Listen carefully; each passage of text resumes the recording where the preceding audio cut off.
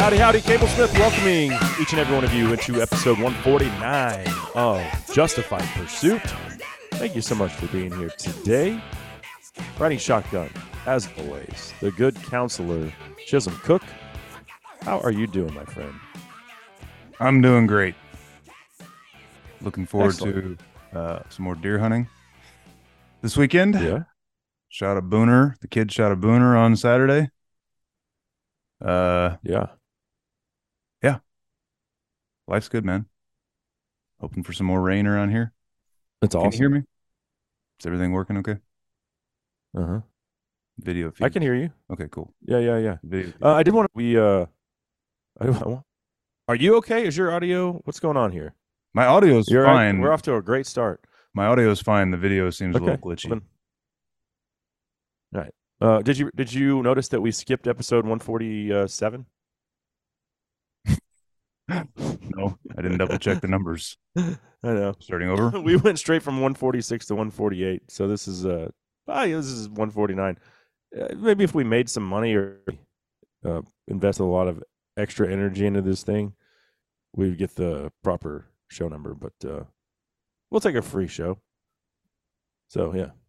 Also, let's get into how a narcissistic a-hole finds out who won the World Series. That's you, by the way. You're listening to last week's show on Thursday. The Rangers won the World Series. No, you're listening, I guess. Yeah, what is that? The day it dropped Thursday. You're listening You're listening on Friday. Maybe it was Friday. Yeah, and the Rangers won the World Series Thursday night. And you're like, I didn't know they won. Yeah, Cable spliced in. But you're such a big sports fan. We recorded on the day of the clinching game, and then you spliced in the front end how this whole conversation is moot because your Rangers won the World Series, and that was when I found out. So congrats, I guess. Yeah. I don't know why that makes me a narcissistic a-hole, but no, you're self-admitted narcissist because you go back and listen to all the shows and pick them apart. All right. The a-hole was just my own added flair. I just added on to the description for you. Guilty. So I'm correct on all counts. Seems to be. Laissez-faire sports fan, narcissistic, and a-hole. Hey, you know what? At least you're our a-hole, right? Sure. So yeah, hey, the Rangers are World Series champions. You have so much crow to eat, but you don't really care, so it doesn't matter. But you were sure talking a lot of smack back in August when the Rangers blew that 3 or 4 game lead in the division. Twice. And here we are, World Series champions, demolishing the Astros 4 games at whatever your dump of a stadium is. I don't even remember. Do you remember when they had the freaking flagpole out in center field? That was dumb. That was the stupidest. They had a hill and literally a flagpole in dead center field. The players just have to navigate around a flagpole in center field. Stupid stadium, stupid team. And they have been dethroned. Well, this has been fun. Okay. I'm really having a blast. So I'm glad that you are as well. Let's talk about let's talk about deer hunting. And my deer hunting story is very short. It was terrible. It was the worst opening weekend I've ever had. Didn't see one deer. All I saw was a bunch of fog, and it sucked. Your turn. Mine was better. Mine was better than that. So when do you want to do this? No, we're not going to do that. So I was talking about having Chisholm on the outdoor podcast, which he's been on various times over the years, but I don't think we have enough time. Like I needed one segment, and you and I can't just talk for 15 minutes. So I'd rather just do like a whole show.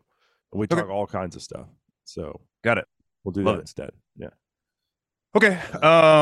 Then I won't get into too far of the backstory. Our listeners. Well, you gave the backstory last week, right? I mean, did we talk about that? About this buck that the buck we were going after? Sure. Yeah. I think so. Yeah. We did. Yeah. So we've watched him. This would be 2 years for sure now. And I say that just because I bet I saw him in the years prior, but last year he blew up into an unrecognizable, beautiful, typical 12-point. This year he added some additional length and mass, and had a conversation with 4-star I bought this buck and another 12 point, both of which are mature, harvesting, ready to harvest bucks past their breeding prime. I kind of thought the one Rylee shot was a year younger. Mm-hmm.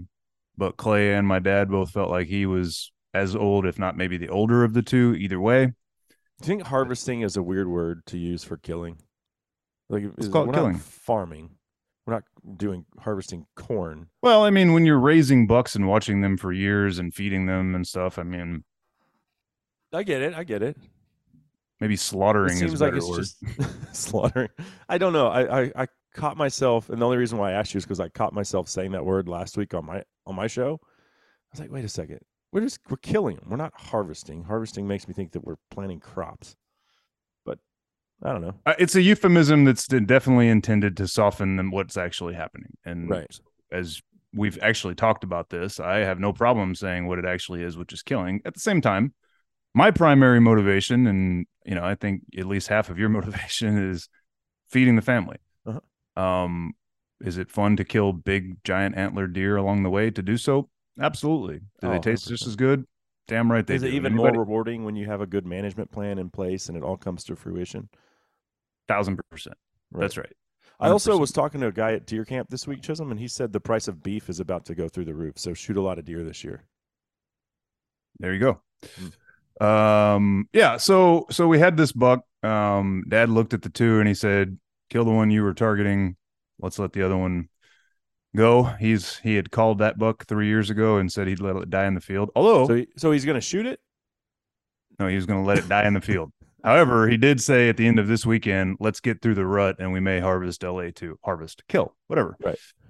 So there's been some softening in his position on that. I think he does realize that buck ain't. If he breeds a doe this year, it will be one, and that's the last one he'll ever breed. I think he's past that. But either way, Rylee and Charlotte have killed 3 quality mature bucks between them in the last 3 seasons, I guess. Mm. And I think we've averaged at least 10 sits, might be 12 or 14, for on those 3 deer. Like, we have had to sit and hunt them because mature deer. Our rut starts around Thanksgiving. It peaks mid-December, December 15th. Right. But You're mature like a month bucks, one thing behind I've us. do what? You're like a month behind most Right, of a month the rest behind of the state. most of the rest of deer hunting, really. Yeah. Like in my neighborhood, they are already on the tail end of the first rut. I'm 2.5 hours north of our property, and they've been full bore rutting for 3 solid weeks around here. What I've gotten to learn over 7 years of managing this property is your mature bucks, meaning 5.5 years or older, they start acting ruddy by opening weekend. They're solo and or haremed up with does already. Mm. You won't see the mature bucks, especially once they hit 6 or older, running in pairs unless it's them with like a younger, maybe a year younger deer. But by the second or third week, they're not even doing that. So this particular buck had held up at the best spot on the ranch for the rut, which is where the big deer always tend to be early in the season. Big open field that we have. He'd been there all through velvet, generally in there with a mature, probably 5-year-old 8-point that he could clearly whip if he chose to. When I pulled the cameras, getting ready to hunt this past weekend, I found that the last time he had been where I expected to find him was October 20th. So going on 2 weeks prior, he had been in there with the other old buck that Dad wants to let die in the field that we call LA, because his beams kind of have a wave to them that looks like the LA Rams horns on their helmets. And they had been in there together for the first time, all quote season, through the velvet antler growing process and all that stuff. They were in there for one morning together, which was cool because it let us get a good. So they were buddies. Well, last year they were running together most of the season. This year they had been in separate areas until this one morning. But then by October 21st, from that point till Sunday of last week, neither had been back to that spot. Uh-huh. So it leads me to believe at some point they got a little tired of each other's company. And from, hey, it's been fun drinking beers together, but now I kind of want to right. shank your ass. Exactly. You could, yeah. If as they had deer will do. continued to hang together, there would have been a brawl. A So stabbing. yeah, LA ran north to the next blind, which is a known doe hole. And I figured I'll find Rylee's buck at the blind straight to the south, which is also a doe hole. When I say doe hole, these are blinds that always have 6, 7, 8 does hanging around. That's where you're going to find mature bucks a month before the rut starts. They know where the does are supposed to be. They're looking for them a month before any of the other bucks know what's going on. So I waited until late Friday night to pull the cards one more time. Season open Saturday morning. And sure enough, he had been, I didn't have any pictures of him for like 10 solid days. But on November 1st, that morning, middle of last week, he had been where I expected to find him. But then that day, Friday, that morning, he had been at the next blind to the south of that, all the way in the far south corner of the ranch, which, I say that it's half a mile from where he was originally, where he had parted ways with his old drinking buddy. So now I'm in a pickle, right? Well, I think he'd been there Thursday morning, and Friday evening at sundown, he had been back at the blind I expected to find him at. Right. So we had a conundrum. Do we assume he's going to jump back and forth between those two blinds, which bucks will certainly do, especially as we get closer to the rut? Or did he maybe run all the way to the south fence, finding nothing but a bunch of young bucks there, and then work his way back up to the does? I went to bed thinking we'll hunt the far south end because maybe he'll jump back there this morning, Saturday morning, in the AM, and then hunt where he was Friday night in the PM. I used to not pray about hunting and fishing because I thought that was a waste of God's time. And then a pastor told me once, you think God's got a limited amount of time? He knows your heart's desires last time anyway. I checked, he was the beginning and the end, the Alpha and That's the right. Omega. There is no time in God's existence. So Saturday morning, I woke up. I did add it to my morning prayers. And I said, we're just going to go. Number 6 is the blind that's the closest to where he had been during Velvet, where I knew there were does. I said, we're just going to go sit 6 until we catch him. If he goes to 10 tomorrow morning, so be it. If we play hopscotch, because my mom and dad did this, I think our second year on the place, where they chased this buck back and forth for 10 hunts until they finally intercepted it. Now, if they had just picked one or the other, they would have caught him in 3 hunts, right? Mm-hmm. So we're just going to hunt 6 till we kill him. This is the most South Texas-y ranch in the world in that we have 2 feeders on every blind, one to the north and one to the south generally. And the one on the north of this particular blind we were going to sit him where the does were was the one I kept getting pictures of him at, and there's no pin around the corn feeder. But the one to the south also has a protein feeder sitting next to it, so we keep a pin around it because Dad's longhorns know how to climb into, well, we had like a 3-foot high pin to keep the pigs out, and the darn longhorns climb fences. So yeah, we had raised that pin to 5 feet, which makes it real hard to shoot a deer. But I had 0 pictures on that camera at all for 2 weeks. I have come to realize the camera's too high, and I need to fix that. So I think it's shooting over their backs. I've noticed on my lease that the bucks are hammering that protein, and now and like I would have to fill it up. It seemed like every 3 weeks, and I just have a 500-pound protein feeder. I filled it up like 3 weeks ago, and it looks like they barely touched it now that they're thinking about the rut. Oh, you're in the corn, rut, right? But they don't. They're like, I'm not interested in the protein. That's why bucks will lose 20% of their body weight at a minimum during the rut. They just stop eating. Yeah. They don't need protein in particular because their antlers are done growing. They've got a one-track mind at that point. So what I like to do, especially in the early season, I don't go blasting around spreading out corn if I've got a mature buck I'm trying to get a look at, because we haven't been doing that. And I'm positive, based on my own personal experience, that if you just slip in and out, you got a better shot of finding a big buck than if you blast a bunch of corn around at 6 a.m. and they're used to a nice quiet morning until the feeders go off, right? Mm-hmm. And I also try to work my windows where I mitigate wind and also break up our silhouette. So in other words, when we got in there, I only opened the north facing window where I'd had pictures of him, where the does tend to aggregate. And we climbed in there. The way the moon phase worked, there were deer already at the peak was when we got in the blind at dark. At really before shooting light, we had some young bucks coming out, and every one of them I was like, Rylee, because they were nice young bucks. And I was like, wait, never mind, that's not him. Those awesome vortex binos can only show you so much in twilight. Mm-hmm. But I had told her we got to keep an eye out back just in case he ends up coming out to the feeder pen. And at that time, she looked back and the windows are all like nasty and crusty, and she's like, I can't even see that thing. Well, there's probably a 5-minute difference between the two. I don't make a real hard effort to perfectly synchronize all of our feeders, you know. So at 7 a.m., actually it was 8 a.m. because the time hadn't changed yet. The feeder behind us goes off, and probably a couple minutes goes by, and I finally turn all the way around and look behind me, and darned if that buck's not 50 yards below us walking up the hill in the road to the feeder pen. Crap. Walking away from you. Walking away from us straight to the feeder pen. There's already another buck in there.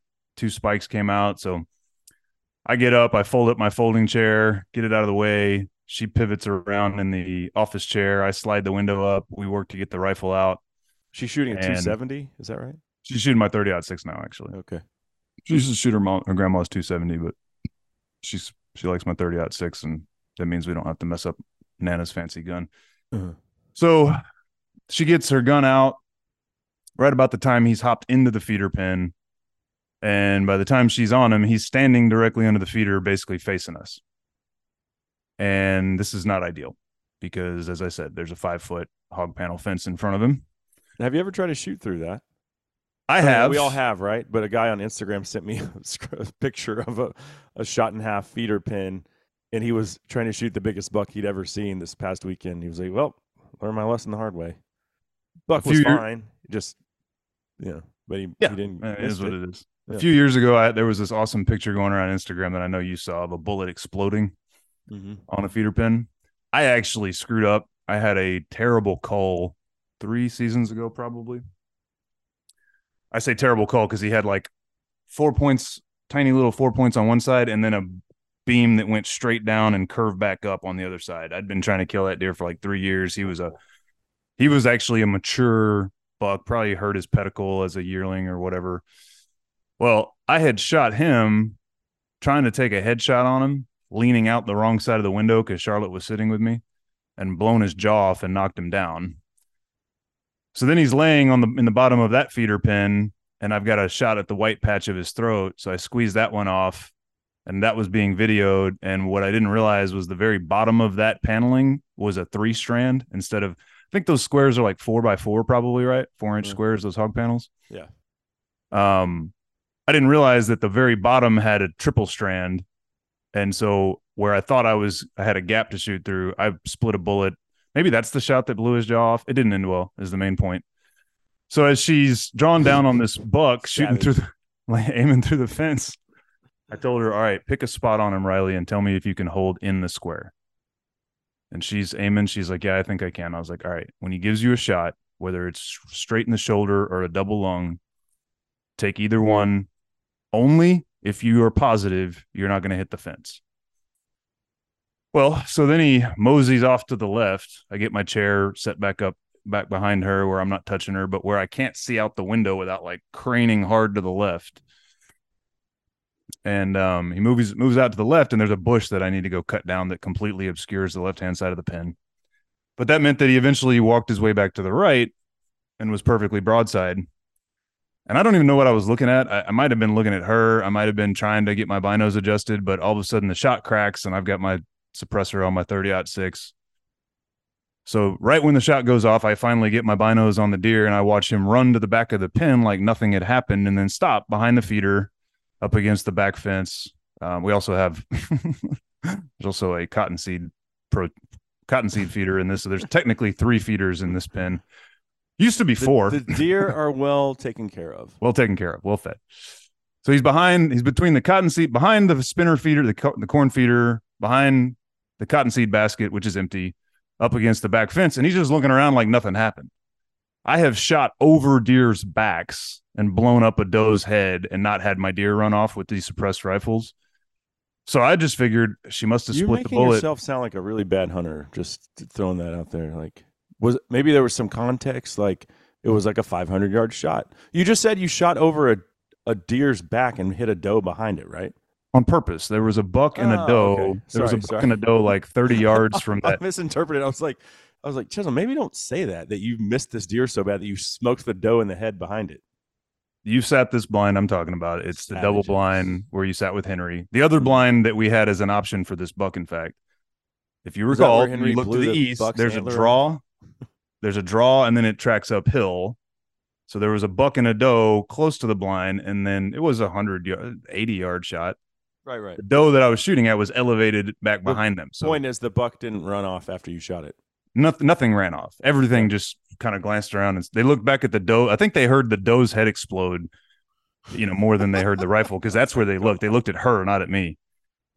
The point is, this buck's standing in the back of the feeder pen looking around like nothing happened. The mature 8-point he was with jumped into the brush. The 2 spikes that were in there jumped out of the pen, but then stood there. So he's looking at them. He's looking around, and I'm like, go ahead and reload, Rylee. We're going to have to take another shot. He must have ricocheted that bullet. And, because he was totally calm, I've totally expected him to go back to feeding. I bet he stood there for 10 seconds, and I saw the first twitch. You know how they get when they're starting to black out? And before he hit the ground, I was like, he's dead, Rylee. You must have double lunged him. He's going down. He's going to die. And then sure enough, he starts to stumble, falling backwards. His butt falls, his head goes up, and he just drops dead. Didn't move again. Dropped dead right in front of us. Perfect double lung shot, threaded through the fence. Got it done. First day, first time we've amazing. done So that. I was sitting in my blind in West Texas, and I'm expecting this to be one of those deals where you have to chase this deer around for, 10 sits or whatever, trying to figure out where he is. And I mean, the first thing I get is it's probably, I don't know, 8:30. Yeah. Maybe 9. I don't know. It was early. And then I just get a text of her with the deer. I'm like, son of a gun. Got it on the opening morning. That was awesome. Sure did. Yeah. Sure did. Biggest deer y'all have ever killed on the ranch.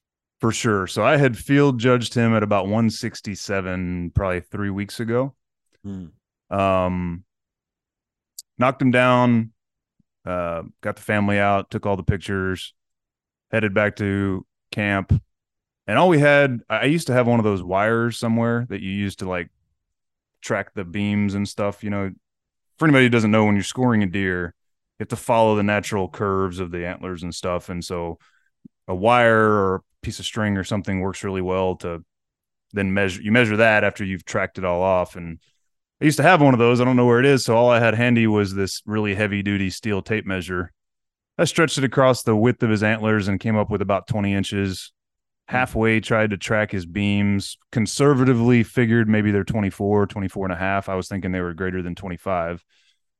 Taped out his G3s and was coming up with 10 inches, 8 inches on his G4s. I added up a revised estimate. Being conservative, came up with 163 and a half. But I really thought 165 to 167 would probably be the actual number. Well, I entered them in the Las Cazadores contest down in Pearsall, which we have to pass through every time we head down, which I do every year. And they use one of those cool electronic scoring systems. They take, this obviously, but they have this laser system that creates a 3D rendering of the antlers. And then on a computer, the gal who runs the contest and is the general manager of Cazadores, I think her family owns the whole outfit. Her name is Bailey Dunks. She's measured every set of antlers that I've taken there. She can then take the 3D rendering and she can do the drawing of these curved lines on the 3D rendering, and the computer system generates the score. It's really cool. So she's working through it, and at one point she goes, "He's going to score pretty nice." Just real casual, She's a young gal. I mean, I doubt she's our age, late 30s maybe. Like I said, she's measured several sets of antlers for these girls. At one point, I'm looking at what she's got so far, and it's got the width measurements, inside and outside spread and all that. And I see the inside spread's 21 and 1/8. I don't know how I was an inch off, even with the steel tape measure, but I go, does that thing say his inside's 21 and 1/8? She's like, yep. Like, damn, that's going to change my estimate, right? She gets done with the whole thing, and she looks at me and she goes, "So what do you think he scores?" I said 165. And she looks at Rylee. She's like, what do you think he scores? She said 163.5. She unveils it for us, and it's 172 and 7/8. Dang. Gross. Yeah. 2 kickers, only one of which scored. The other one was under an inch. So you take that deduction, and it was 171. True Boone and Crockett. Let me ask you this. I know there are certain deductions on Boone and Crockett, like, for example, you only get the shortest of the, like, if your beams are different lengths, you get the shorter of the two, right? Right. And there's something about the width and the beam length, and I don't remember that. Maybe I think if your beams are shorter than your width, then your width gets reduced too. But like time length difference, if your G2s or G3s are different lengths, is that a deduction? Is every asymmetry a deduction? Yeah. Well, I think so. I believe it is. True net, he was a 165. Yeah. True net of all asymmetries, a 165. But he's a pretty damn symmetrical deer. Yeah. But nobody cares about all that. Yeah, who cares? The point is the bone, right? The contest is straight gross score. So he's a 172 and 7/8. We can call him a 173. We high-fived. We were stoked. Biggest deer that anybody in our family's killed so far. I taped out at 170, 163. Maybe he's got a few more inches than that. I try to be as conservative as I can. But anyway, yeah. We're going to call him a book deer, even though we can't enter anything in the book since we've been fenced in, and technically a book deer has to net 170. But whatever. I would imagine that the next time we roll through Pearsall, Rylee will be in first place in the youth division. Yeah. There's some gigantic bucks that 10-year-olds are killing every year in South Texas. So I think she'll finish in the top 5 pretty easily. She probably gets a special jacket for busting 172. So that's so awesome. So now, though, but her, she's got to be put on the back burner because her sisters are going to kill the next big ones. I told her her trophy hunting career is done unless she picks up a bow. She gets to guide her sisters in cull deer, at least until everybody else has gotten their 170 or 165 plus, in which case then we'll circle back around to her. She's not real stoked about that. The cool thing is both her and Charlotte, man, like when they're drawn down, they're rocks. Their heart has to be pumping, but you don't see them shaking. Like they're not they're calm-ish. I mean, pretty damn calm. But man, when that buck dropped in front of us, I got a video of her right after that shaking like a leaf. She couldn't open her iPhone because her hands were shaking so bad. Well, and that's what hunting's all about, right? Yeah. Yeah. I mean, yes, there's so many wonderful byproducts of the whole phenomenon of killing your own food, but you can't replicate that feeling. There's nothing in the world like it. One of the best is the medium rare tenderloin we're going to eat tomorrow night. Yeah. Medium rare tenderloin tomorrow night. My grandfather said, if you could bottle up that feeling, that feeling she had right after that, you could sell it for infinite amount of money. It'd be the most sought after drug in the world. Yeah. No doubt about it. But unlike real narcotics or barbiturates or whatever, this is just something your body produces naturally when you smack a big deer. Only one way to get it. Mm-hmm. Well, awesome, man. I love it. I love it that you celebrate that in that you are passing your passion down to your girls. My son is not a rock like that. He's killed 4 animals and he has not missed, like 4 deer-sized animals. But last year, like I said, all right, Henry, right behind the shoulder with the 243. We're in a pop-up, and he's shooting off a tripod. Boom! The deer drops. Great shot, son. High-fiving. It's a nice 8-point on our deer lease. Get up there, and there's a massive hole in the deer's neck. Henry, where were you aiming? Right behind the shoulder, where you told me, Dad. Okay. Better to be lucky than good. Yep. So there's a little buck fever right there. Yeah. But, the point was he dropped it, just like he dropped the one at your place, where then we got to drive my truck through the mud because I told him, we don't have to track the thing. Man, it was good that we found that broken off antler when he took that. Yeah, so I alluded to that earlier. So we might have mentioned this on the show. God, it's amazing that we've almost been doing this 3 years now. But when Henry shot that buck at your place, that was his first buck that he ever shot. He killed 2 does before that. And he shot it and dropped it. The thing was still laying there kicking. And I was like, okay, we need to put one more in him. But he was facing where his antlers were facing us. But you could still see, like, I was like, put one in his chest. Shoots it, and we get up there, and he had shot part of the the rack off. Luckily, we found it, and taxidermist fixed it right up for him. We taped Almost it lost it again, and then found it in the back of a truck. But yeah, oh my gosh, yeah, it was just well. But yeah, awesome stuff. What? Let's move on here because we don't have all the time in the world today, but we need to address this topic, and we have not done. We've kind of been slacking on this one. You know who Jenna Ellis is, correct? yeah, I think she's a former Trump attorney who turned state's evidence, I guess, and pleaded guilty to nonsense. So apparently pleaded guilty to election interference in Georgia. Unbelievable. So what do you make of that? So I have a theory, but I haven't done a deep dive to the bottom of it, but from what I understand, RICO is basically the federal law against organized crime. RICO was passed to bust up the mafia, basically, right? And the way that the law works in this country is that you'll have a federal law, and then states will implement the law because as we've detailed repeatedly, the Constitution gives the police powers to the states. There's federal crimes that'll be prosecuted by federal prosecutors, and then a lot of times the states will take a law like RICO and internalize it. Well, however Georgia adopted RICO,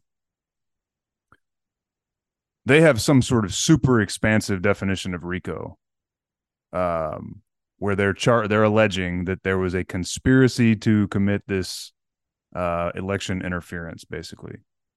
So it's a RICO charge of conspiracy to commit election interference that, 18 different people, including Trump himself, have been brought up on by Fannie Willis, the leftist prosecutor in Atlanta, in Fulton County, to try to go after this whole crew. And at this point, I think, 3 of them, including Jenna Ellis, also including the Kraken lady.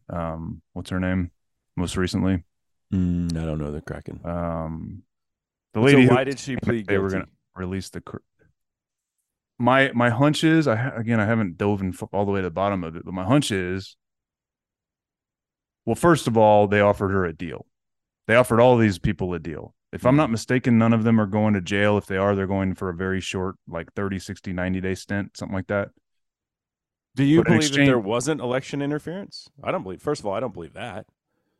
What they did, they recruited alternative electors to contest the election. Our process is so weird, right? We think we have a democracy, but at the end of the day, the Electoral College can actually do whatever they want. They are not legally bound unless a state passes a law that says they are, and many states have, to actually vote in the Electoral College based on the state's democratic vote, right? Supposedly, Biden won Georgia. The electors that were appointed would go then, therefore, and vote in the Electoral College saying Georgia went to Biden. This group recruited a council of alternative electors. So there's evidence, audio tapes and emails and things showing that they've got these people's testimonies. However, the Democrats have done the same thing 3 times in the last 40 years. Stacey Abrams is still walking around free. Yeah, but I'm talking specifically about the idea that alternative electors were recruited. Okay. The Democrats did that in the state of Hawaii during during JFK's election. Challenge, I think it was RFK. Well, no, RFK got assassinated. One of the Kennedys. They did the same thing. They impaneled alternative electors to contest the outcome of, again, I think specifically Hawaii. And then, if I'm not mistaken, they did the exact same thing. In fact, I know they did because I heard Alan Dershowitz, Harvard Law Constitution professor, who was part of the legal team for the Democratic Party in 2001 that was challenging the George W. Bush election based on all the stuff in Florida with the hanging chads and all that, right? Right. They impaneled alternative electors in that case. Now, they ultimately laid down the sword when the Supreme Court ruled that there was no grounds for the challenge, and they let the day pass. But what this group did is no different than any of that. Now, maybe there's a law in Georgia that says that wasn't legal to do. I've never been made aware of that. But it seems that what they did was they bought out. I had heard a month into this that these people had already incurred $250,000 worth of legal fees. To fight this charge would have cost these people, would have bankrupted them. Mm-hmm. If they plead guilty, they will get essentially no jail time to speak of, and they turn state's evidence, because what Fani Willis wants is Donald Trump's head, right? Right. So there's this obviously, I mean, it's not like it's hard to see through that, but yeah, the only question is, do any of these people actually have anything that will be damning to Trump in his case? Right. I mean, that's the whole point. Why would she flip? Well, okay, you said, well, maybe it's going to bankrupt them, financially ruin them. But I think really it's just obvious that we have this election coming up. It's twofold, man. How many more black marks can we put on Trump's reputation to discredit him and say that he's an election denier and tried to steal the election? First and foremost, they got guilty pleas, which they can promote from now until next November. Huge, to say, look, they admitted to what they did. Regardless of what that actually means, I believe. How do you think that the average American interprets that? What they're going to. Here's what I believe. I believe the average American sees guilty plea for election interference. They were trying to steal votes in Georgia, right? Yeah. And now what the average person is going to assume, I would think. Have you seen the new polling that the New York Times just released? No.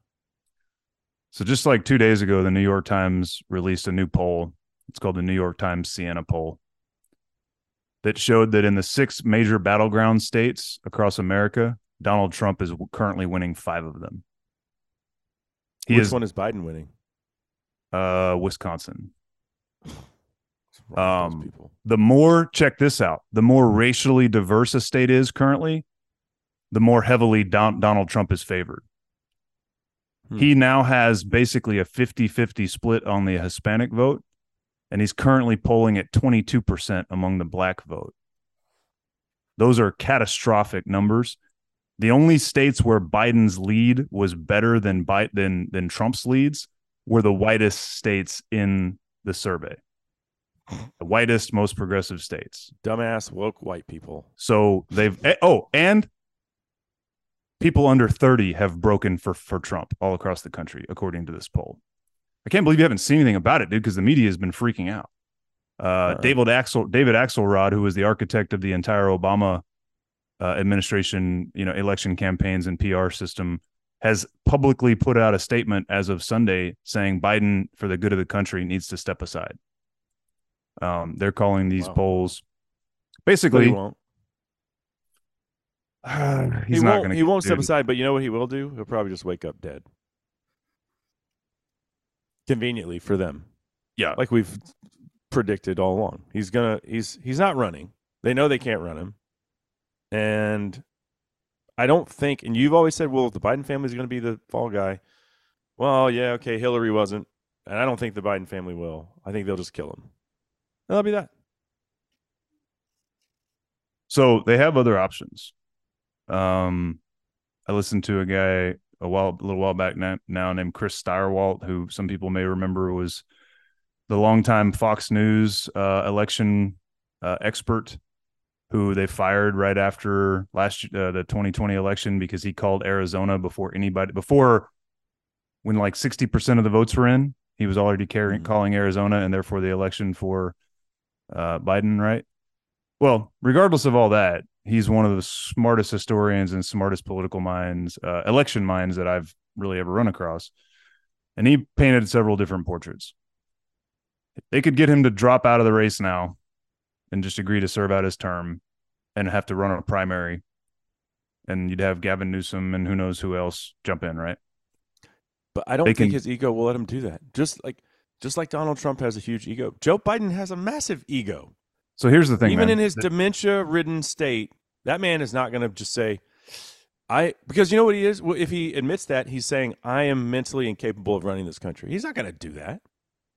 He's not going to do that. I don't think he's capable of making any of those decisions in the first place. He's on autopilot. I don't think He personally is on autopilot. His family, his handlers, some other powers that be that like a zombie president so that they can actually run the country, may be propping him up. Sure. To your point, I mean, if you're a dementia patient, you don't know you're a dementia patient, right? So he probably thinks he's perfectly competent and sounds like a genius every time he steps up to speak. But here's the bottom line, dude. As always, the Democrats project, right? They claim to be the party of democracy, yet their own primary system is so rigged by these super delegates that they can basically dictate the outcome. That's what they did to Bernie Sanders in 2016.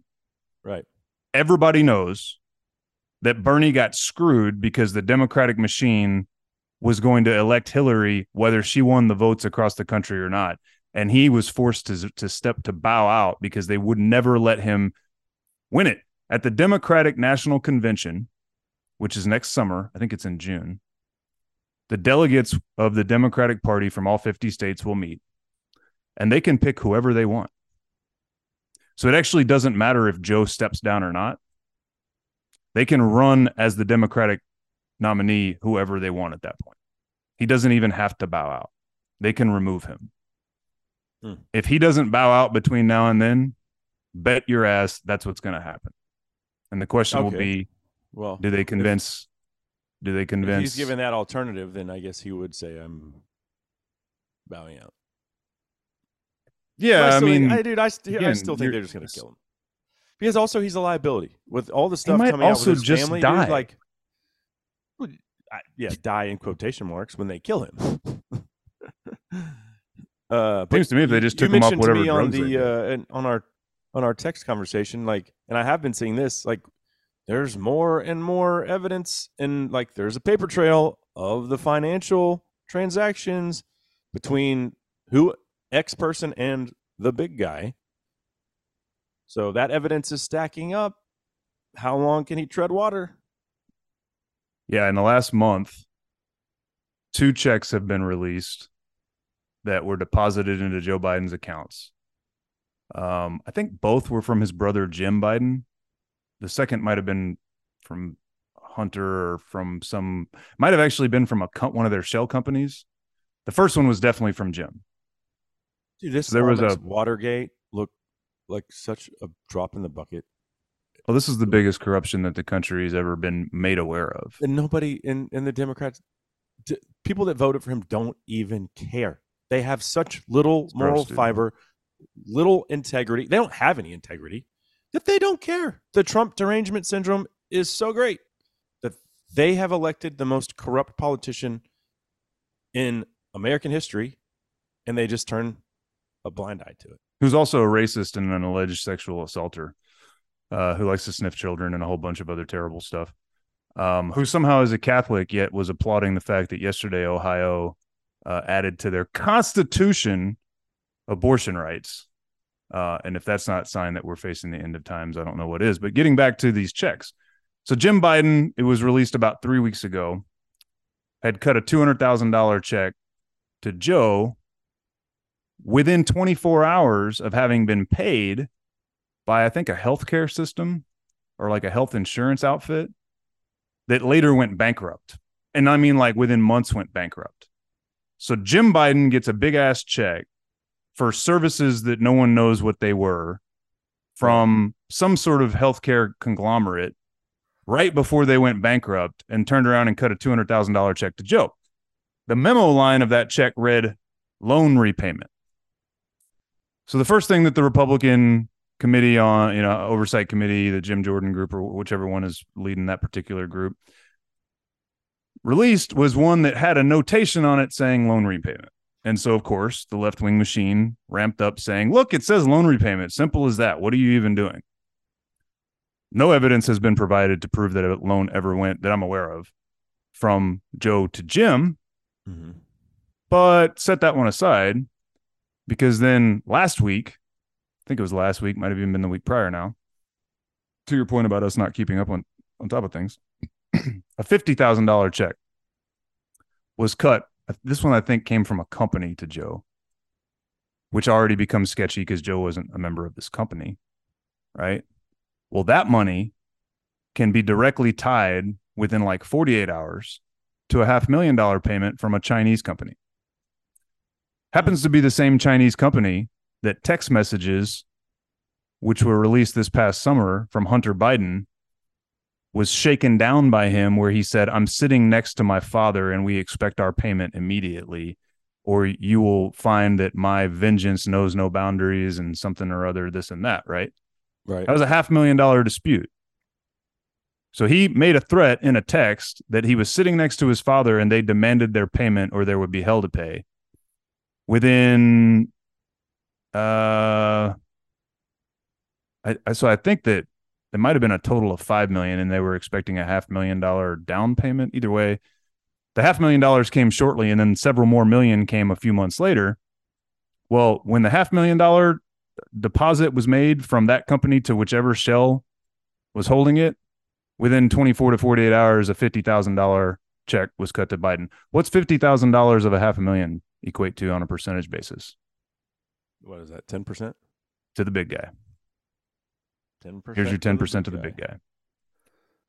That's where that stands. Now, what has been dominating the news this entire time as these checks get leaked out? Oh, well, I mean, first it was Hunter Biden was only selling the illusion of influence, which is no. a crime. In the last month, since October 7th, when both of these checks were dropped by the House Republicans, what has been the most important thing in American news?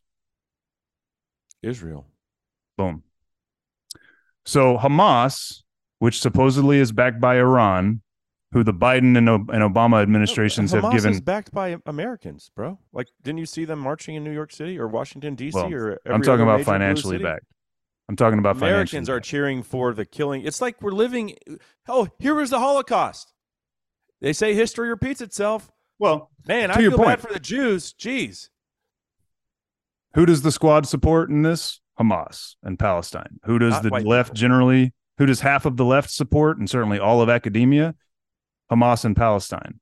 My point is, a week before the first of these checks dropped, Hamas executes this psychotic coordinated attack where they paraglide into a concert and shoot a bunch of kids. And now we're at war. Well, Israel's at war with our backing. I can't help but connect those dots. Mm-hmm. I can't help but connect the idea that as the heat was ramping up on the Bidens, war breaks out in the Middle East. And the group that started it has direct ties, to your point, to the American left. It's interesting. So you're saying there are no coincidences? I'm saying there are no coincidences. So I told you, but it sure is convenient that this news cannot break free because it's being completely overwhelmed and engulfed by the Israeli-Palestinian conflict. On another note, when talking about coincidences, I told you opening morning, I was in the middle. It's pitch black. I'm in the deer blind, and I'm in the middle of probably the most sincere prayer session I've had in years. I'm sitting there talking to God, and all of a sudden, I'm in one of those hydraulic swivel chairs, and the whole thing just collapses under me.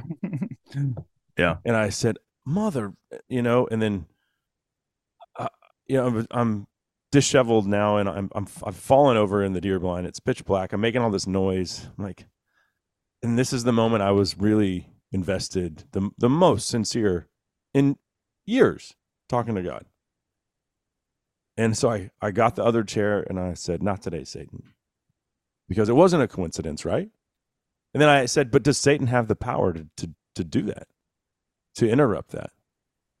And when you said, "Unfortunately, yes," but it wasn't a coincidence, I don't believe, right? It's certainly interesting. There are no coincidences, is what I'm saying. Like, did I talk about the screw tape letters?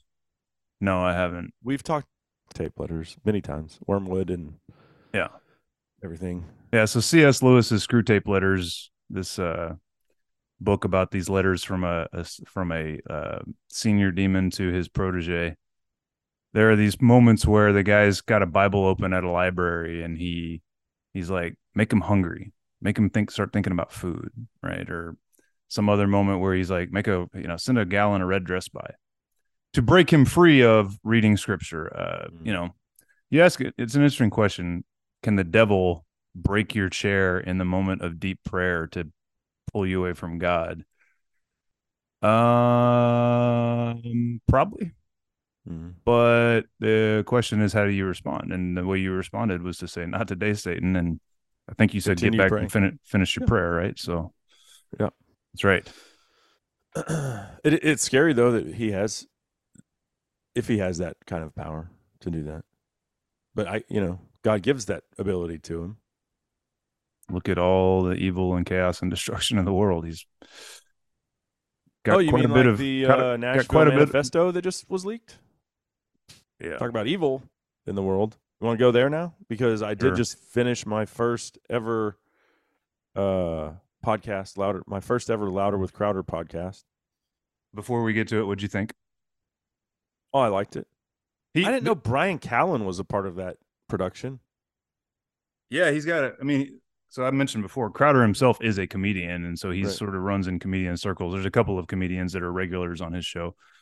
I don't think Callen is a regular. Well, he's a regular, but he's not a daily regular. Like he pops in frequently, I guess. I like listening to Callen. That's a smart guy. Could open his eyes to conspiracies a little bit, but I think he might be controlled opposition.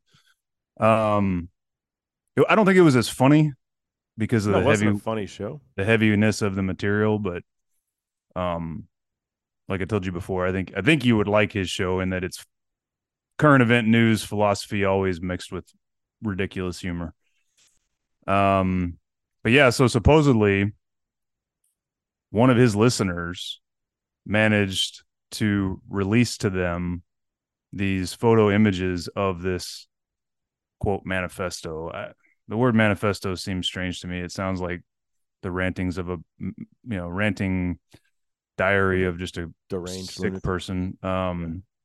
It's not complete from what I've heard, and there's likely more writings again because apparently this person kept more of a diary.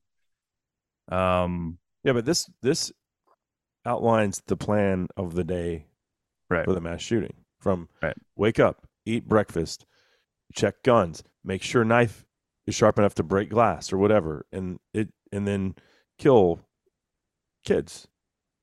Hope that they are not hoping to get like 7 minutes of shooting in before she whatever was taken out, and talking lots of hate about white people, about Christians, crackers, blonde hair. So anyway, we knew at the time of the shooting that there was this was out there, this existed, and it has been suppressed by law enforcement, and I'm sure by a political party, to keep it quiet. And somehow here actual investigative journalism has occurred, and now the public knows about it. I don't know how much of the public has seen it, read it, or care. It's pretty dark. It might really upset some people to read it. But if it was, I think the main point here is, if it was talking about killing black people, this would have been front page news. And that's not speculation. It's not speculation, because that horrific church shooting in Georgia years ago now, we got that guy's sick manifesto. And the Christchurch shooting in Australia, within a white days, supremacist, got that manifesto, right? I think the Muslim that shot up the gay bar, I think we saw what that person wrote. The kids that shot up Columbine. You go on and on and on, right?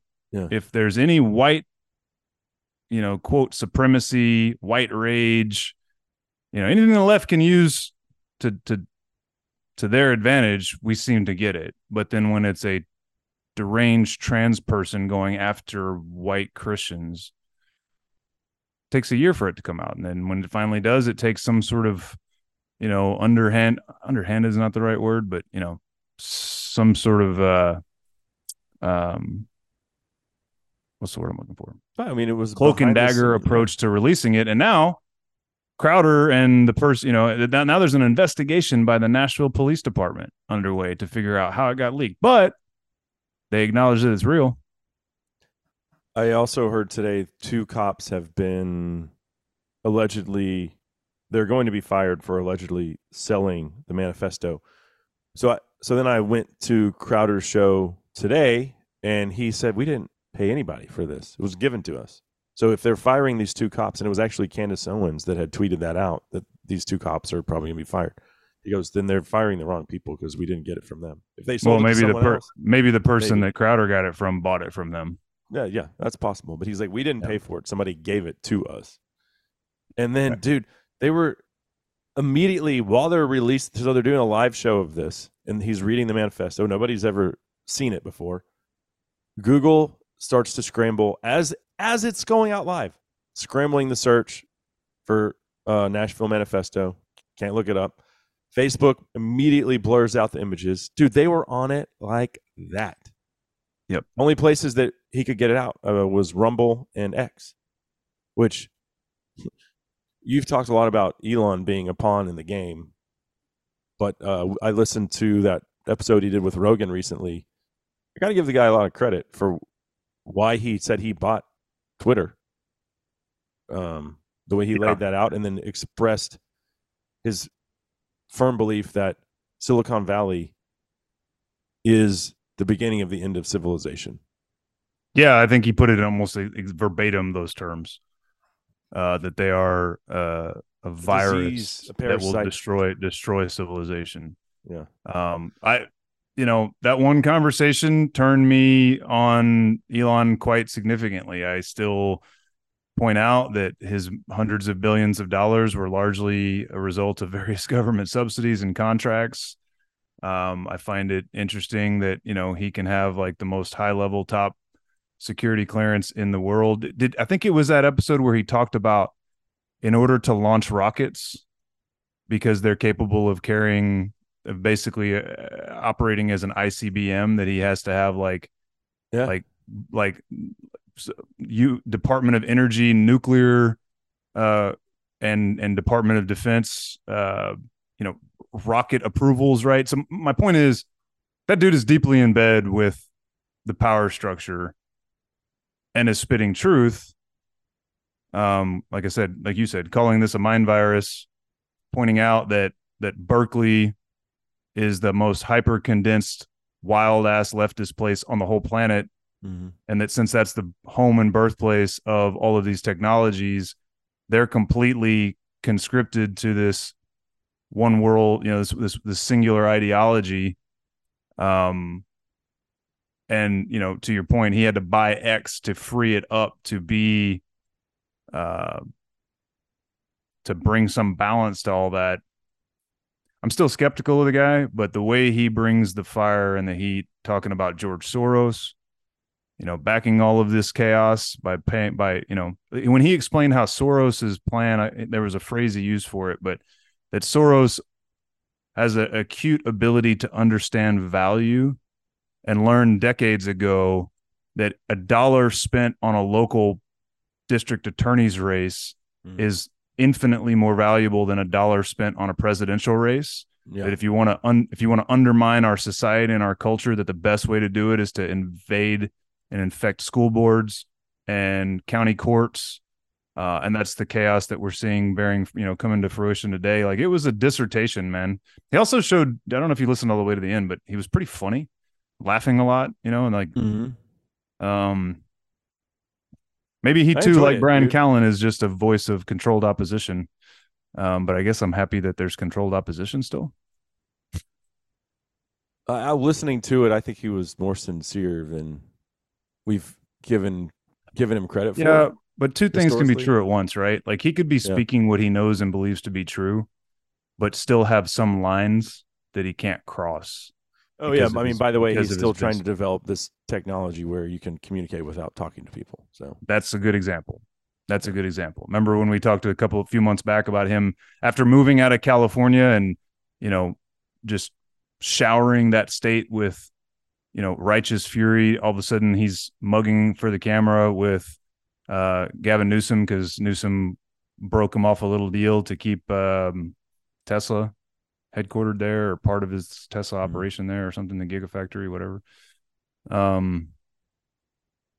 By and large, he's speaking the truth. To your point, by and large, I believe he's sincere, but I just wonder what lines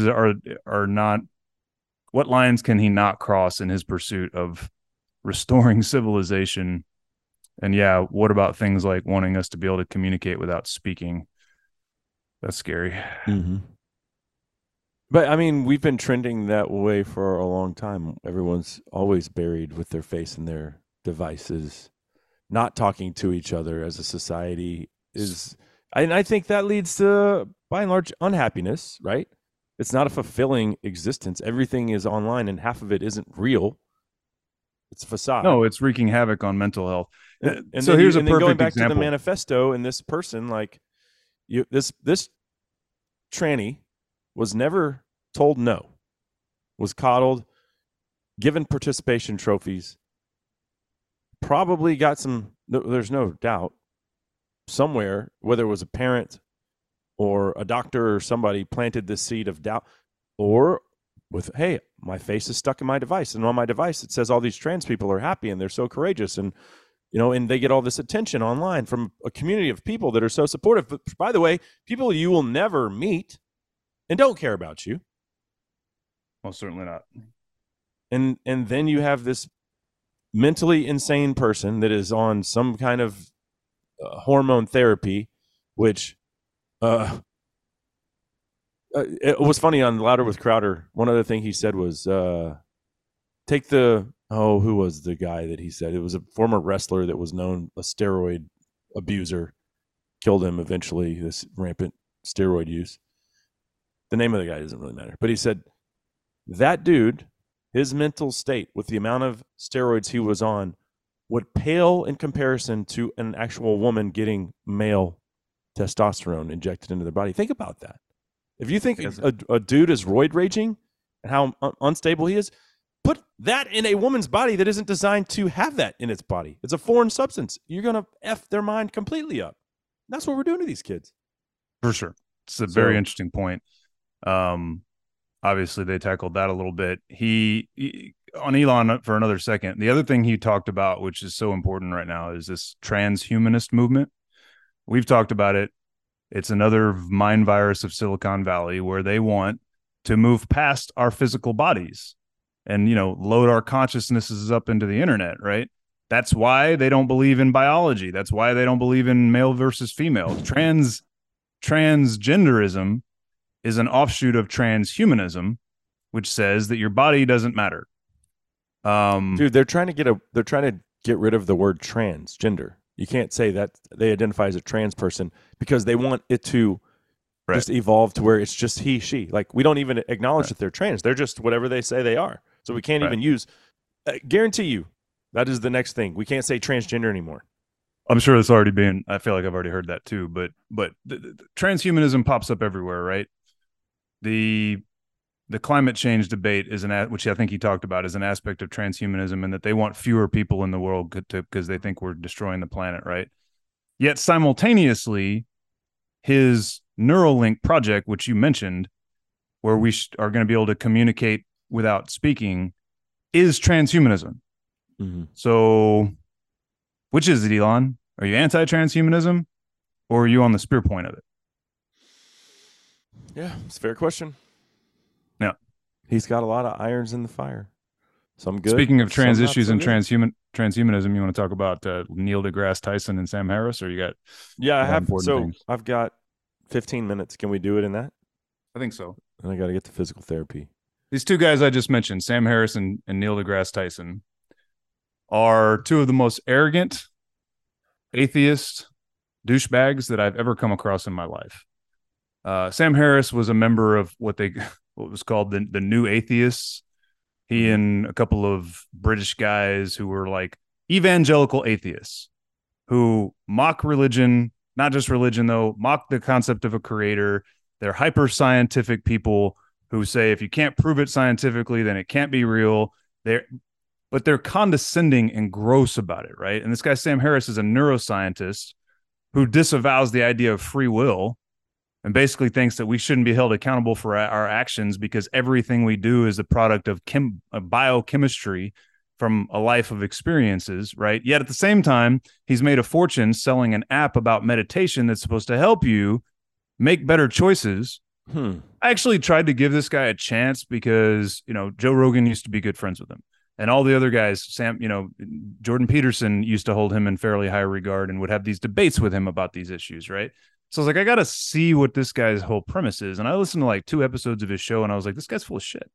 Like I saw right through it years ago now, 4 or 5 years ago, that this guy is a pompous, arrogant douchebag with an obvious and clear agenda. He became really famous when he talked about how the Quran is basically a book of hate, and the Muslim faith is basically evil, and leftist. There was this famous clip of him on with Bill Maher years ago where he made what's the guy from Good Will Hunting?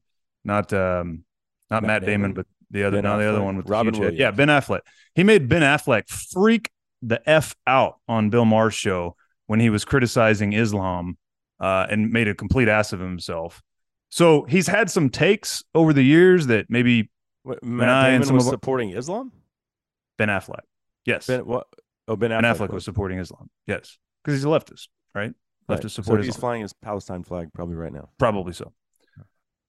My point is, Sam Harris has had some takes over the years that, he's been branded a right-winger before, right?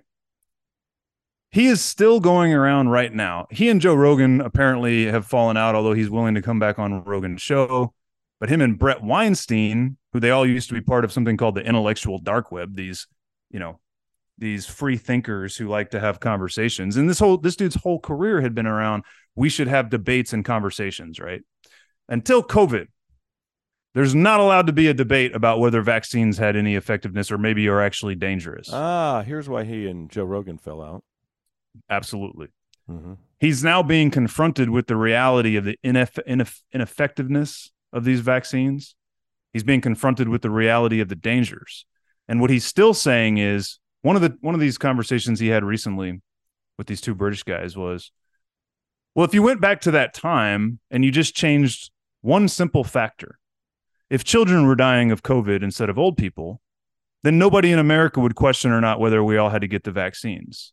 But wait, your political party wants to cut the dicks off of those same children. So why? Yeah, well, to me, like that's the first thing that comes to my mind is, you care about children now? I don't know where he stands on trans. I don't know where he stands on trans. Again, he kind of crosses the aisle from issue to issue.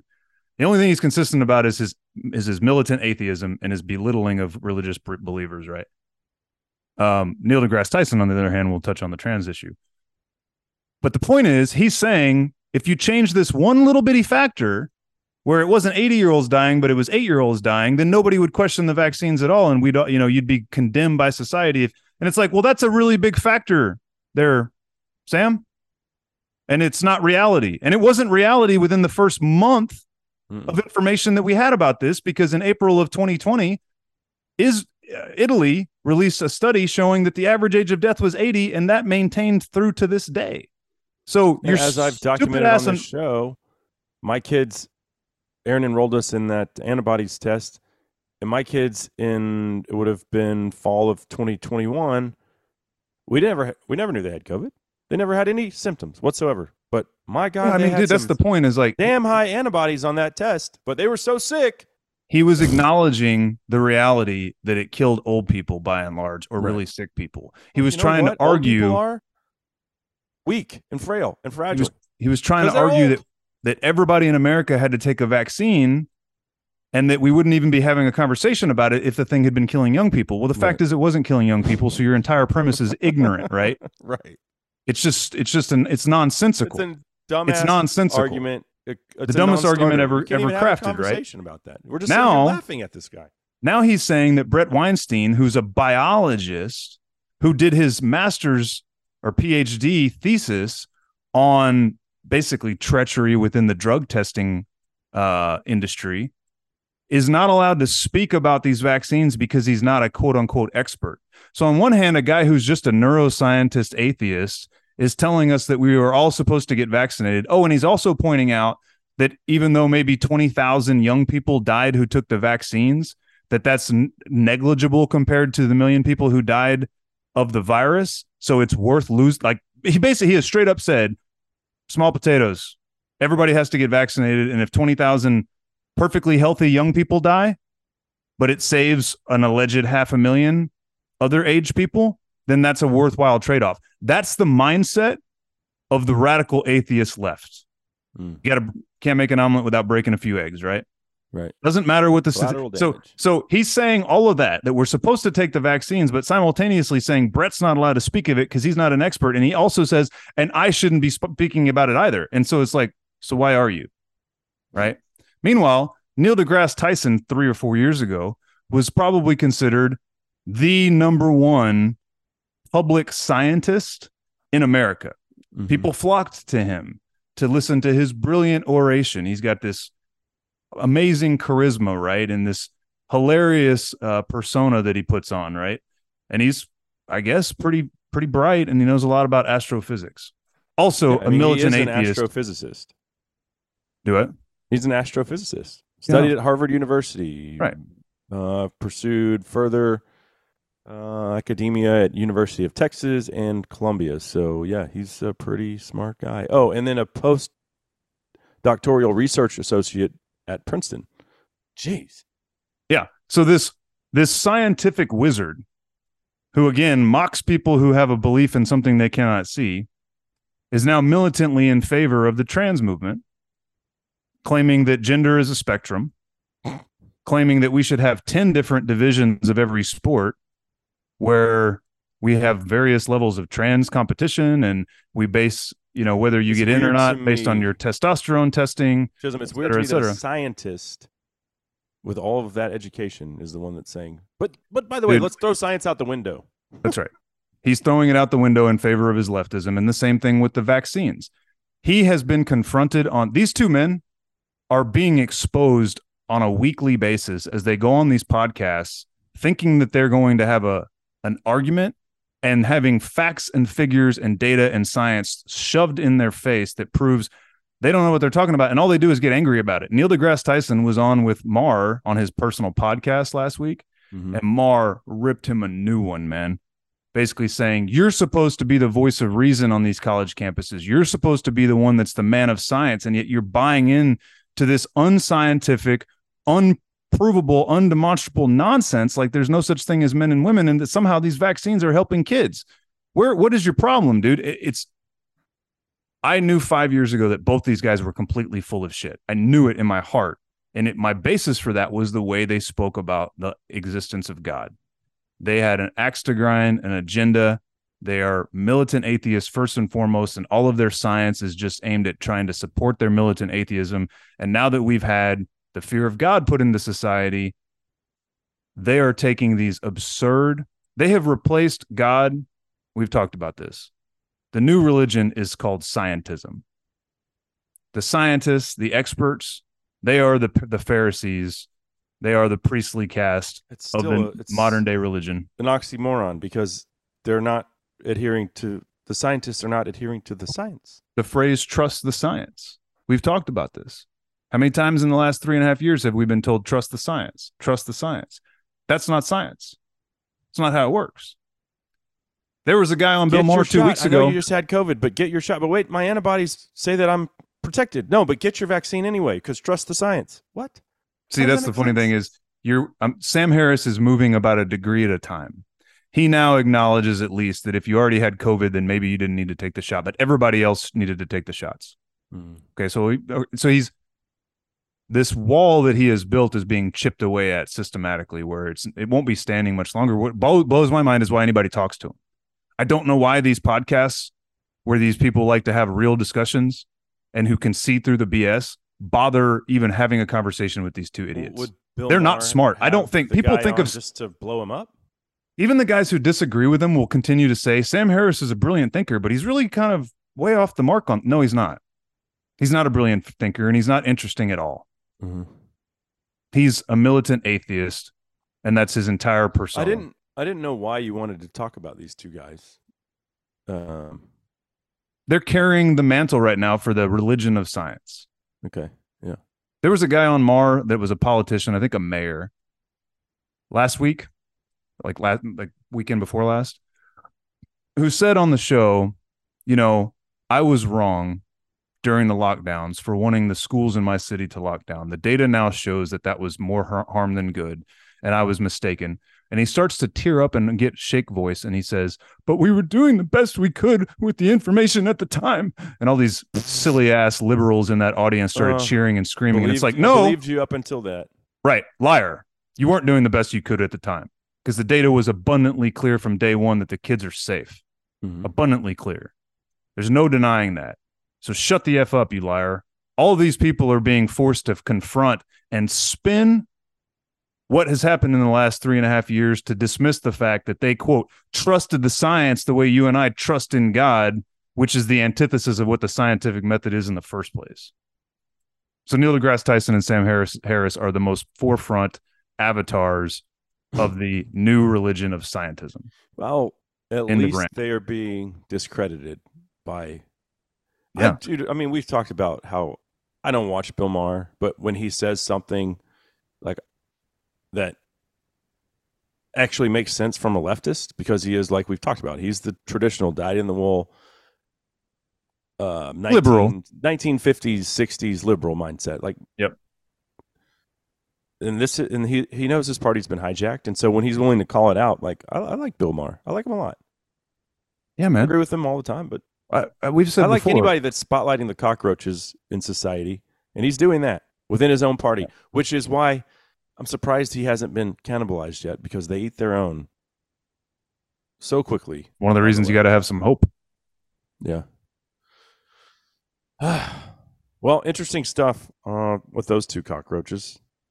I'm glad I haven't listened. It would just make me so mad. And these guys are actually, well, the Sam Harris too. Like he's discrediting Weinstein, and then but acting like he's an expert, but then saying, but he's not an expert. And he says acknowledging he's not an expert, and well, yet you're supposed to listen to his take. Understand. That's what I'm saying, is he doesn't make any sense. Yeah. Which, get to the root of it, right? Everything I was listening, I need to finish it, but there was this mathematician, philosopher guy on Jordan Peterson last week who has this way of twisting up an atheist, right? He'll say to an atheist, your brain is similar to a computer, correct? And they'll be like, yeah, it's a computing machine, basically. Yes, correct. They say, well, does a computer have a programmer? Well, sure, of course. And he says, well, if it didn't have a programmer, would you trust the outputs of the computer? And they say, well, no, I guess not. So how do you trust what comes out of your own brain? How did your brain get there if it wasn't created and programmed the same way any other computer is created and programmed? Right. And he's like, then they just freeze up, just shrink away. Right. These are men who have been arguing on the basis of science that all of existence came somehow from nothing. Mm-hmm.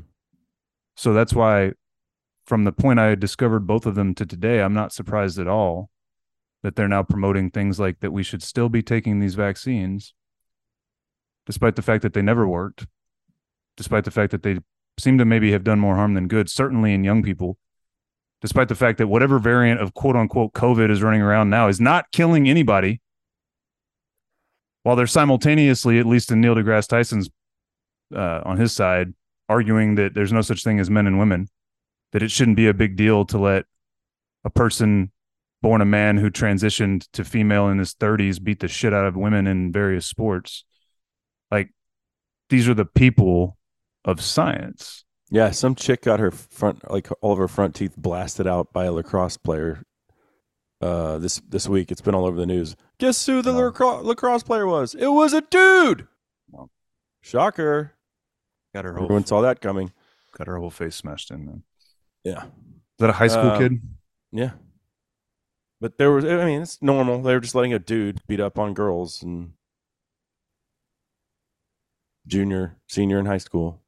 Fine. They're the same physically. They're the same.